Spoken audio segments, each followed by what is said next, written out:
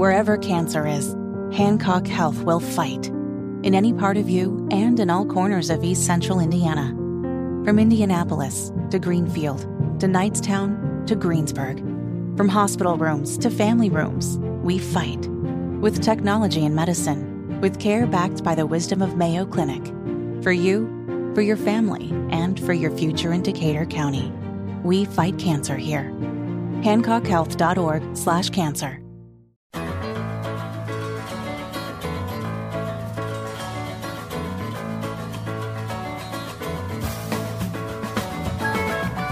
Good morning and welcome. This is the first day of the WIBC Sunday Magazine Show. I'm Terri Stacy along with Kyle and Tally. Good morning. Good morning, little one. Happy Sunday. Happy Sunday to you. Our Facebook fan of the day, little shout out to Orly Knutson. Orly Knutson. He is the happy Norwegian. Happy Norwegian. The happy Norwegian. He worked here long ago and was loved by everybody and still is. He's still obviously here in Central Indiana. And Orly Knutson, we're crazy about you, buddy. Aww. Thank you for being a part of our first day Facebook page. Thank you. Thanks for listening. Oh, he's a good guy. Along. If you so much fun. Want to be the next Facebook fan of the day, go give us a follow on First Day with Terri Stacy on Facebook. Just give us a like, comment, share, anything, and maybe you can be the next one. Yeah, maybe you can. Thank you for doing just that. We appreciate it so very much. We're going to hear from Denny Smith this hour with Investing Sense. And if you're headed to the Indianapolis Home Show, please stop by the Precision Outdoors Living Stage. That's where I'll be, and that's where the experts will be sharing tips today about decluttering your home, this year's furniture trends, and home organizing. And you can get your discount tickets at IndianapolisHomeShow.com. In case you missed it on social media or haven't been to the Indianapolis International Airport recently, Kylan was telling me a great story about they built a basketball court out there as we get ready for the WNBA or the NBA All-Star Championship game. Yep. It's a full-size court. So not just 2 basketball hoops put up. It's a full-size court in the middle of the airport that you walk into. It's crazy. And I've seen so many people comment, I'm going to be missing my flight because I want to do a 3v3 real quick. Now, here's the thing that they've had to let everybody know. I'm glad you mentioned that because just to reiterate, the basketball court at the airport is a visual and is not meant to play basketball. What? So don't bring your balls to the airport. Don't do it. Don't get on the court. It's almost think of it as art. As we welcome thousands and thousands of people to Indianapolis beginning February, that week of February 16th through the 18th. Pretty cool. Mean Girls, the 2024 musical version, doing very well at the box office with $33.2 million through the MLK holiday. Heard this story this week about real-life Mean Girls. Kylan, when did you start buying makeup? Oh, my gosh. At what age? Do you remember? Because Kylan doesn't wear very much makeup. No, she's a natural beauty. I really just wear makeup if it's for theater. That's really it. Theater she and doesn't. Film. I did. My sister got makeup one time, and I got into that, but I don't remember ever getting makeup myself. Well, this story has emerged this week about real-life Mean Girls, and they're getting younger. Employees are fed up with 10-year-old Sephora kids, is what they're calling them. Yeah. These are preteen girls that have been causing all kinds of disruptions and disrespectful behavior in beauty retail stores like Sephora and Ulta. They are, they're just being awful. They're being brats is what they are. They're mean girls. And so this week in particular, a lot of stories have popped up about employees being bullied by these 10-year-old girls and their antics. They're just being left in the store. They're coming into the stores and they're misbehaving and they're rude. And these are preteen girls ages 9 to 12. And I just started to think, that made me think, I don't think I was even allowed to wear makeup until, maybe a little bit of eyeshadow or something when I was probably 16 or 17, but certainly not when I was 9 or 10 years old. I don't remember ever having a restriction, but we weren't really into it. We would love painting our nails. Oh, yeah. And my baby sister now, she's 4 years old, loves getting into the makeup, puts lipstick as eyeshadow across her eyes. Oh, yeah. So I could see her becoming one of those, but I think it's just one that you don't have to. Because if you put a ban on it for them, then they're going to want to get into it anyways. So yeah, that's what helping them so you know that. This story because they're thinking about banning kids from coming into the Sephora, some of the beauty stores. They really are. So I think monitor. Come on. Yeah, come on. I mean, what are they doing? At 9 years old and they're on their own anyway. this is a terrible thing, and people are the employees are upset too. So yeah. Anyway, just some new words to understand. Sephora Kids. Well, coming up this hour, we are going to meet an actor that is coming to town for To Kill a Mockingbird. And we are just 4 weeks from the Daytona 500, 3 weeks from the Super Bowl, and 28 days from the NBA All-Star Game. We will meet Diana Boyce, the vice president of the NBA All-Star Weekend, when we return to the first day on 93 WIBC. Hey now, you're an all-star. Get your game on, go play. Hey now, you're a rock star. Get the show on, get paid. All that glitters is gold. Only shooting stars break the mold. Welcome back to the first day on 93 WIBC. I'm Terri Stacy along with Kyle and Tally. We're just weeks away now from the NBA All-Star Weekend happening at Gainbridge Fieldhouse. And joining us now is Diana Boyce. She's the vice president of the All-Star NBA Weekend. It's so great to talk to you, Diana. How are you? Just doing great. Really excited here in Indianapolis and all that's to come to our great city. How many guests do you anticipate will be visiting Indy for the game? We anticipate we'll see more than 125,000 visitors who will roll into town. The beauty of NBA All-Star 2024 is that it is an international event. So beyond visitors, we also are anticipating 1,800 media. Basketball, when you show somebody a basketball, it's a language that's spoken worldwide, right? I mean, everybody understands that no matter what language they truly speak. And so we're excited to have that international spotlight really shining on Indianapolis again. Did the work really begin as soon as we got word Indy was selected to host the NBA All-Star Weekend, or did it start even before? It definitely starts before. You have people who go out and basically scout. They visit these other All-Stars. We've had people on the team from Pacers Sports Entertainment that have been to multiple All-Stars over the past to decide, how would this look in our city? Do we want to tackle this in our city? And yes, we absolutely wanted to. And so we were awarded the bid in 2017. And listeners might remember we were actually supposed to host in 2021. So there have been some people working on this for quite some time, and we're excited to see this all coming to fruition. Here's what I love. I love that you've created opportunities for fans in Indiana to connect with visitors and the event itself, starting with Nothing But Knit.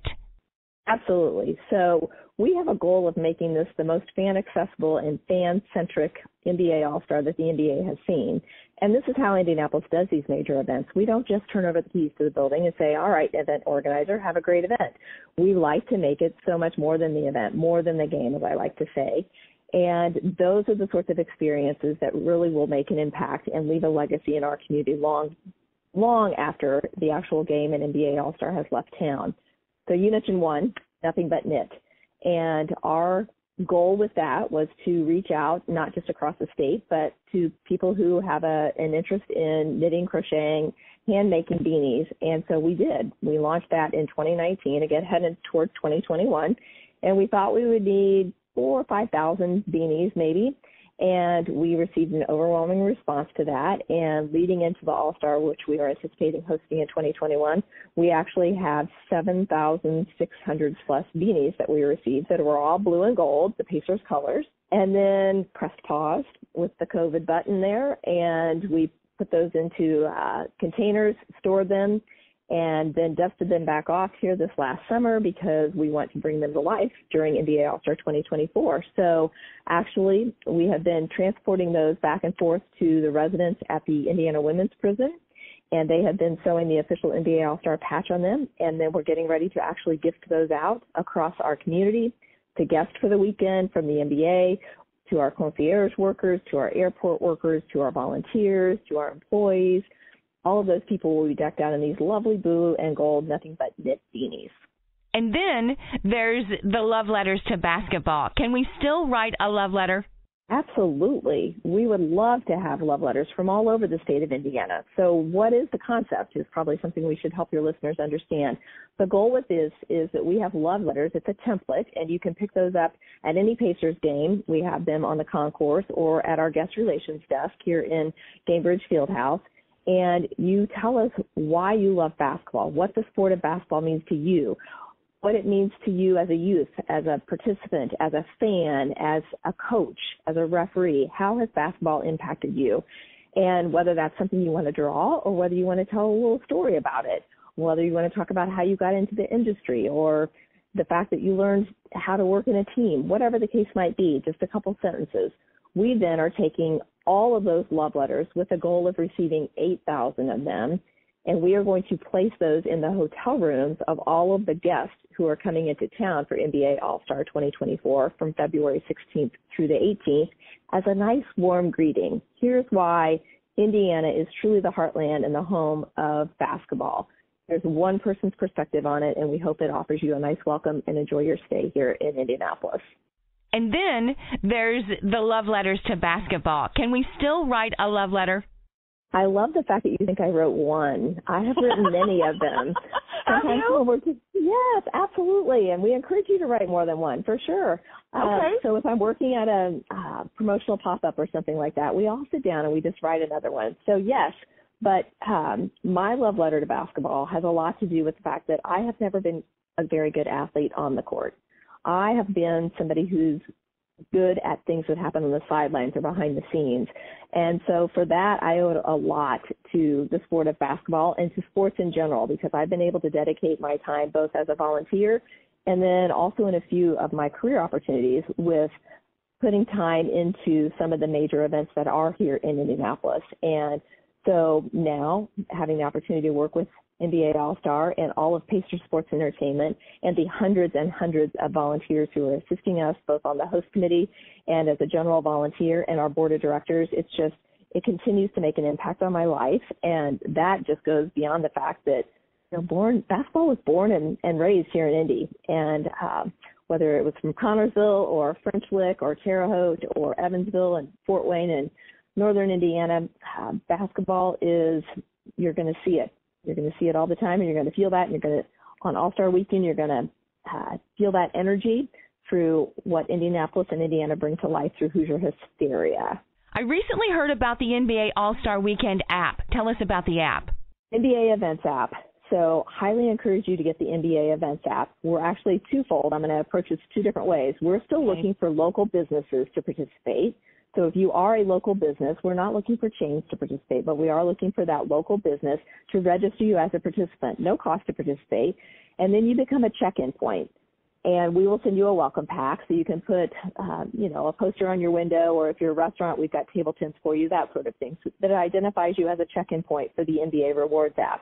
What does that mean then? Well, then me as a citizen, if I'm using the NBA Events app, I can go to these places and I can check in. So some people might remember Foursquare, those sorts of things. It's the opportunity literally to just go to be in that geographic space and you check in. Checking in, points equal prizes. Well, what does that mean? We have prizes that the NBA, this is all run through the NBA Events app. Those prizes include things like tickets to the events. So I can tell you that we have already seen 2 people here who have checked in at more than 500 locations through the NBA Events app and have secured themselves each a pair of tickets to NBA All-Star Sunday night. Wow. So there are opportunities like that are available just by checking in. One of the really cool things about it is the businesses that we've engaged so far across the state of Indiana.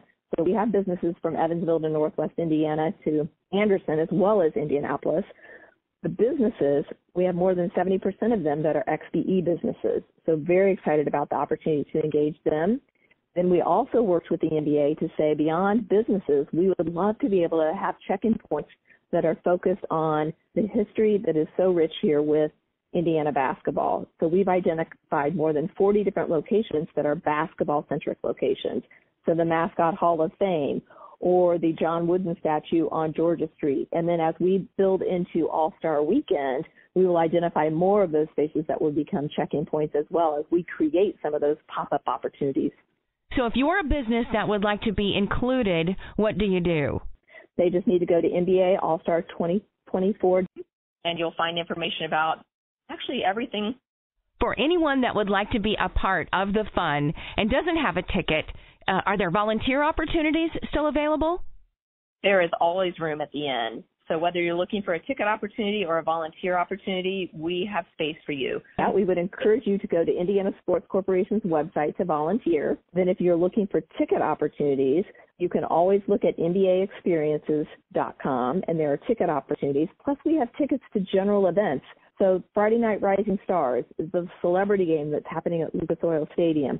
The HBCU game on Saturday. There are still tickets available for all of those, as well as the fan experience called Crossover. And again, those ticket opportunities you can all find through the NBA Events app. But one last plug for a volunteer effort that I would like to say is that Indiana is taking through our local host committee, and we are elevating what is typically a 2 or 3 hour service project that the NBA has, and we are making it a 24-hour service project. Ooh. So all things 24, we wanted to do this. So we are doing 24 hours of service starting Thursday, February 15th of NBA All-Star Weekend, and we're going to work for 24 hours in partnership with Million Meal Movement and the NBA and our local community, and we're going to pack 1 million meals at Lucas Oil Stadium. The cool piece of that, so 90 minutes to volunteer, those million meals are all staying in Indiana. So the work that you're doing is giving directly back to our community. It's awesome. The NBA All-Star Weekend, February 16th, 17th, and 18th at Gainbridge Fieldhouse,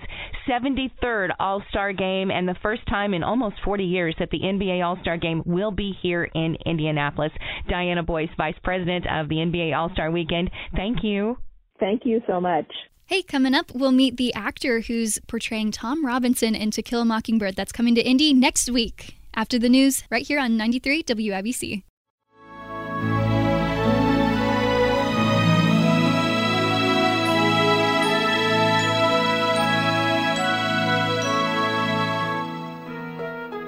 Welcome back to the first day on 93 WIBC. It is Terri, Stacy, along with Kylan Talley, and Broadway in Indianapolis presents the first national tour of critically acclaimed, record-breaking production of Harper Lee's To Kill a Mockingbird. It's coming to Clues Hall January 23rd through the 28th. Tickets on sale right now, but there are not a lot of them left, so you got to get those tickets right away, and we'll get that information for you in a moment. But Kylan, you and I are very lucky to have with us right now actor Yeagle T. Welch, who plays Tom Robinson. Yeagle, it is so nice to meet you. How are you?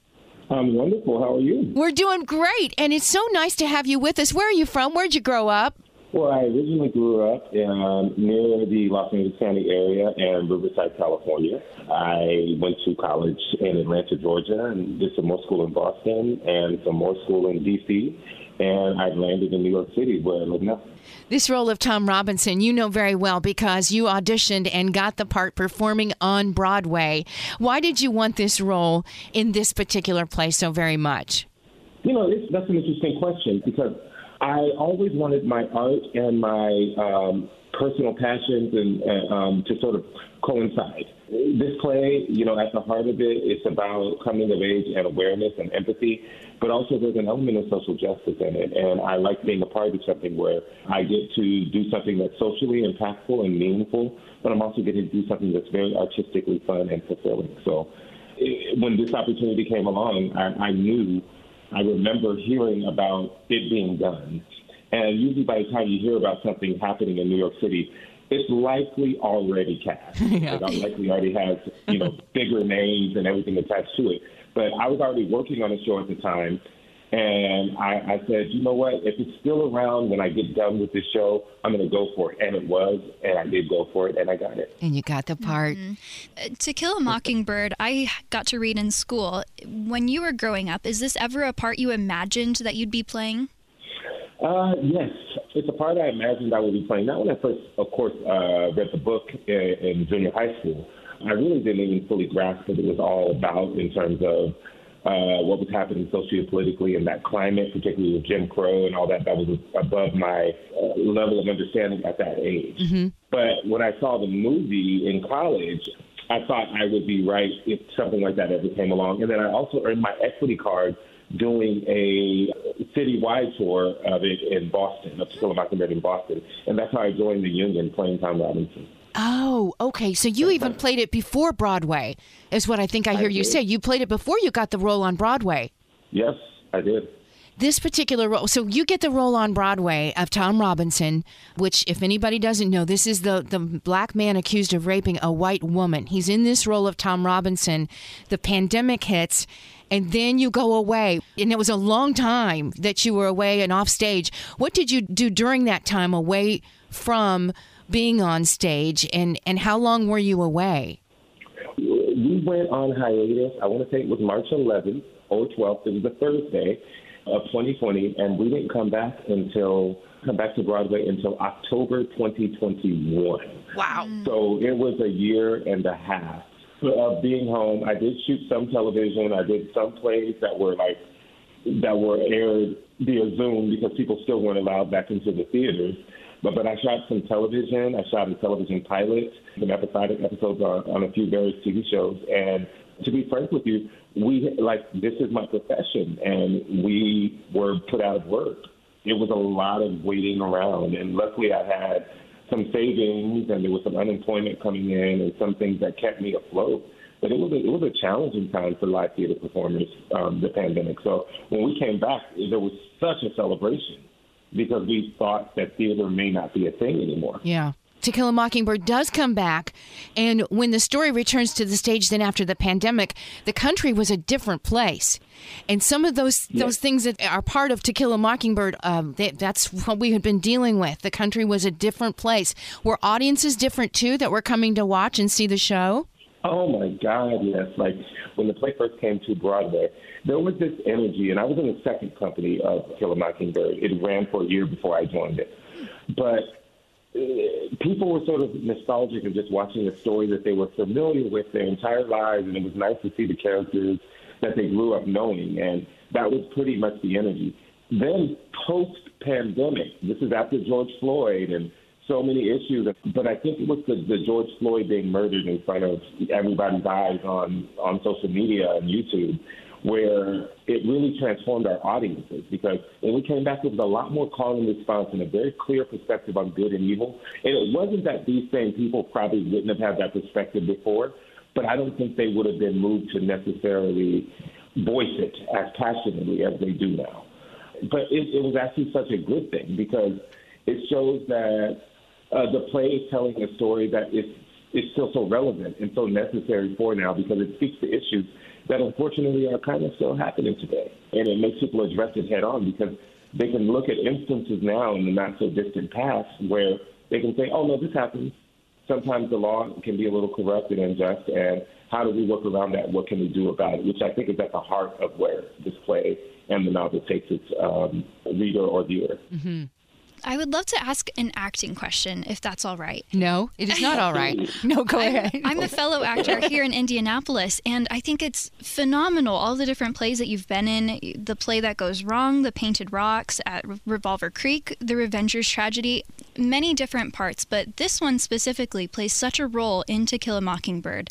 For you, what challenged you with taking on this character and being able to put it on the stage to have it still be so relatable for the audience? One, I think that what I try to bring to every character that I portray, and what I would like the audience to take away from the play, is empathy. And at the core of it, I don't have to fight so hard to find out why Tom Robinson's journey is so unjust, and what makes it, because what happens to Tom Robinson is that it's tragic, but he's a hero, because he's doing something that is very selfless. He's doing something to help somebody, and he basically seals his own death by just being honest about what happened. And I think that is such a heroic thing to do.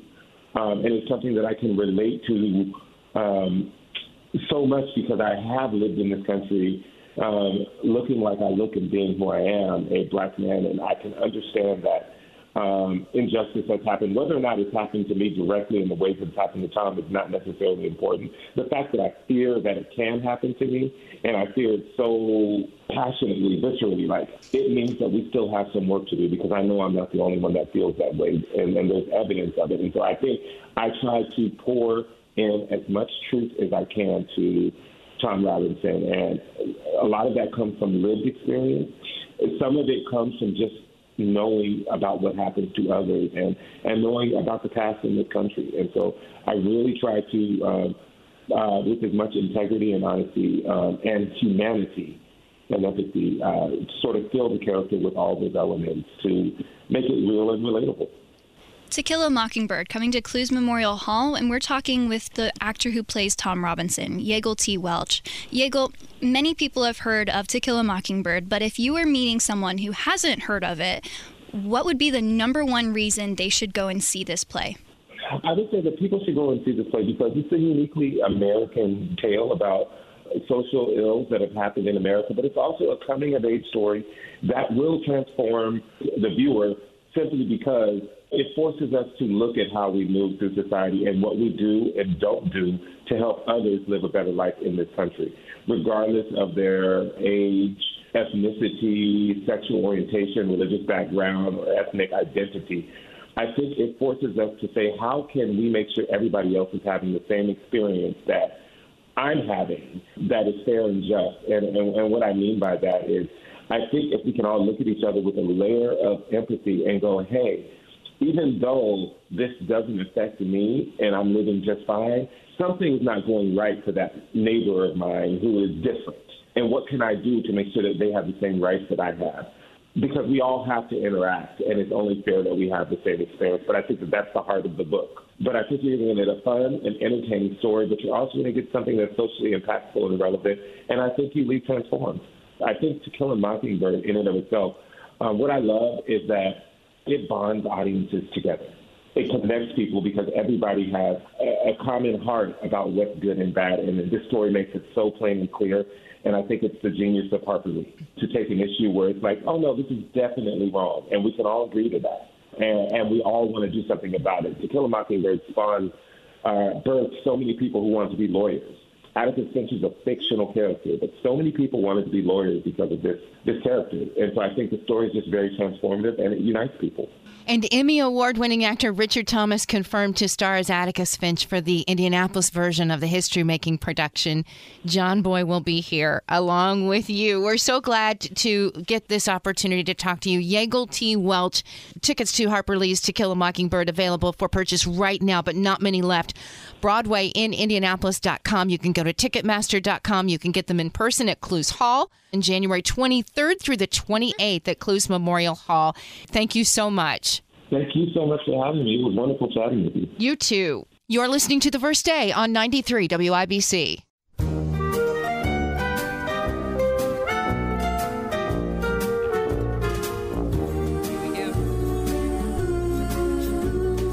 You've got a friend in Danny. You've got a friend in me. When the road looks rough ahead, I'd say it's a little cold, yeah. Miles from your nice warm bed. You just remember what your Old friend Danny said. At the end of 2023, we saw a lot of couples who chose to be married on 123-123. Danny? Or 12/31/23. Those are our the angel numbers we talked about? Yes. 1, 2, 3, 1, 2, 3. Right. Oh, Danny, I'm so proud of you. Me too. You're welcome. Thank you, Kylan. Over the years, there's been a huge trend for couples to get married at an older age than what the age was for their parents and grandparents when they were married. My parents got married in the late 40s after the war, and they were both in their late teens. Both had graduated from high school, both had decent jobs in the post-World War II economy, and they simply left home, combined their lives emotionally, residentially, and financially. Things aren't quite that simple these days, and couples are waiting much later in life to take their vows. In the late 40s and even into the 50s, couples on average were in their teens. In the 1960s and 1970s, couples were in their early 20s. Today, because of social norms of cohabitation before marriage, the age of marriage has been pushed back to the early 30s, and with that comes a lot of issues. There are 4 things that can cause a marriage to fail: finances, politics, religion, intimacy, and in-laws. Candidly, half of all marriages that do fail because of financial matters. Getting married later in one's life has challenges for just how to combine finances after getting married. People in their early 30s have already established themselves financially, something that their parents and grandparents had not done before they got married 50 to 75 years ago. Combining finances is tough if it's not done correctly. And candidly, a lot of couples just don't combine finances.